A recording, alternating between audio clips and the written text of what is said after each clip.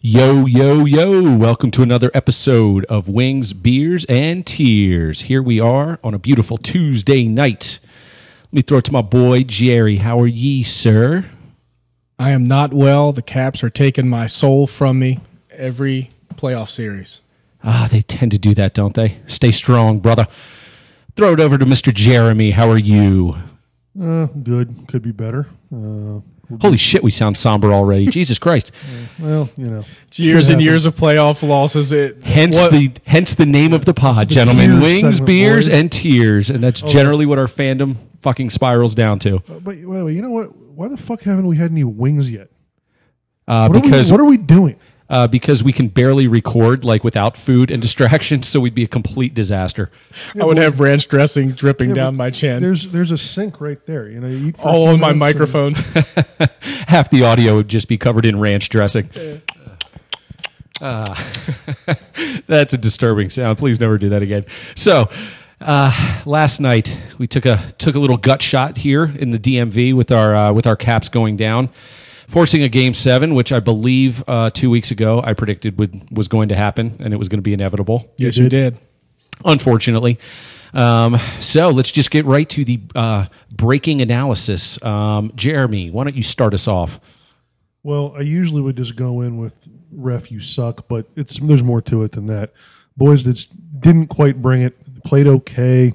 Power play was a complete disaster. You can't just play okay on the road without your power play clicking. And it was a frustrating night because I feel like they were a bounce or two from closing it out and making it easier on all of us. Jerry, what are you thinking, brother? I'm thinking when they were up 2-1 going into the second, I thought that they were going to close it out. I thought that Carolina or the Caps would have the will to crush the windpipe when they had a chance, and they came out flat, bad bounce.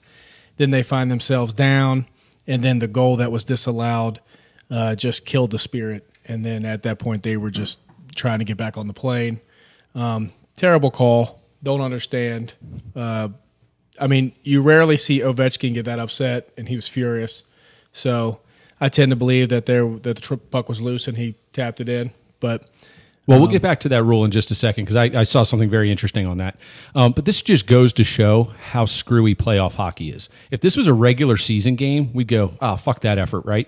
Terrible, an anomaly, doesn't matter. But here it was, the playoffs, Game 6, you're up a game with a chance to close them out. And here we were 2-2 in the third with a chance, not playing very well. You are one bounce away from closing those guys out and breaking their spirit. And so everything hinges on every little loose puck, every bouncing puck. And it seemed like last night, Caps did not have their A game, but they were still right there and poised. So I'm not saying by any stretch they should have won. They shouldn't have. But it's playoff hockey, and it's one game at a time, and absolutely anything can happen. And so that, I think, was what was most frustrating. So I think Jeremy's looking up the rule now. But what I did see today was the NHL sent out an email at the end of the game and cited the rule, which said that you could not interfere with the goalie's equipment as he's attempting to make a save or cover the puck. And the referee deemed that Ovi, hit Mrazek's pad as he was going for the puck. However, it does not say anything about a player not being able to find a loose puck, even if it is around the goalie. There's actually another rule, and it's in that same paragraph, which states the player has every right to go after a loose puck, and the goalie, it's his job to cover it in his crease. So it was kind of contradictory. It's typical NHL bullshit. The Caps are on the losing end of it yet again. And it's pathetic that we can just cite so many different instances of us getting, goaltender interference call at the worst possible time. But again, I'm glad it happened in a game that we didn't play that well. We had a game to play with. You don't want to go to a Game 7, but technically speaking, we didn't have to win last night. They did. So, technically we're in the driver's seat, but goddamn does a Game 7 make me nervous. Yeah, I wasn't looking up the rule. I was looking for Ovi's quote, which I believe was, "That's fucking bullshit, man." I thought you were looking for Raymond's number so you can text him. Well, that's the thing. I don't really like to slander people, but I don't think this is slander. Raymond, you're a fucking liar. He's probably listening to us. We're that good. If he is, well, I got to give him a lot more credit than I am right now. it's not slander if it's true.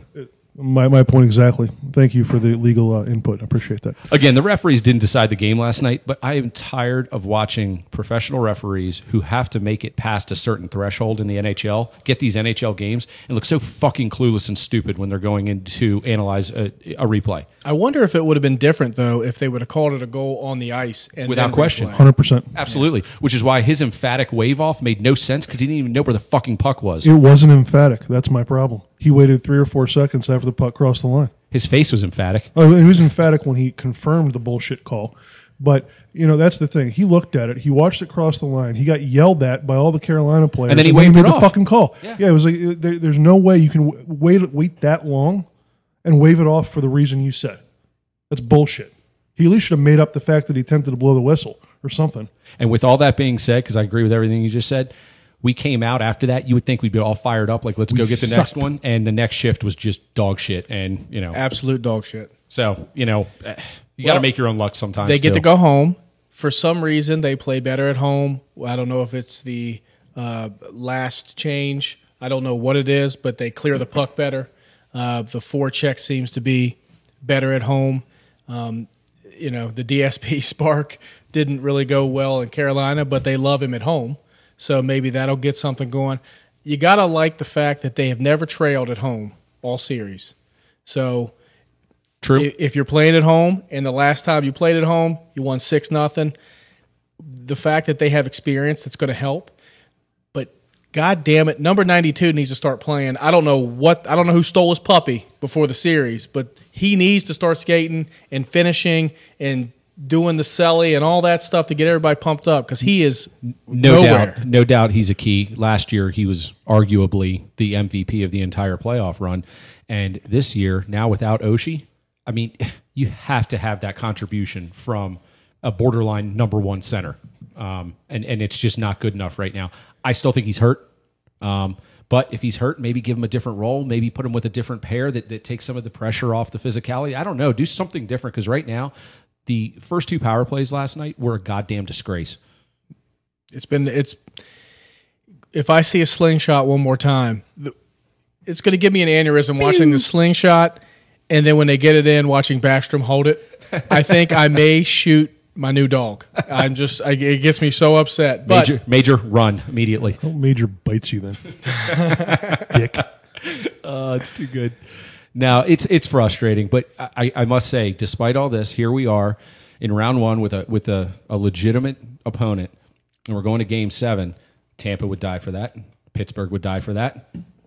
Nashville would have died for getting the overtime winner last night. So we are the actual last division winner still alive in the first round of the playoffs, and that is unprecedented. And the Caps do this every time, with the exception of the Knights, the Golden Knights.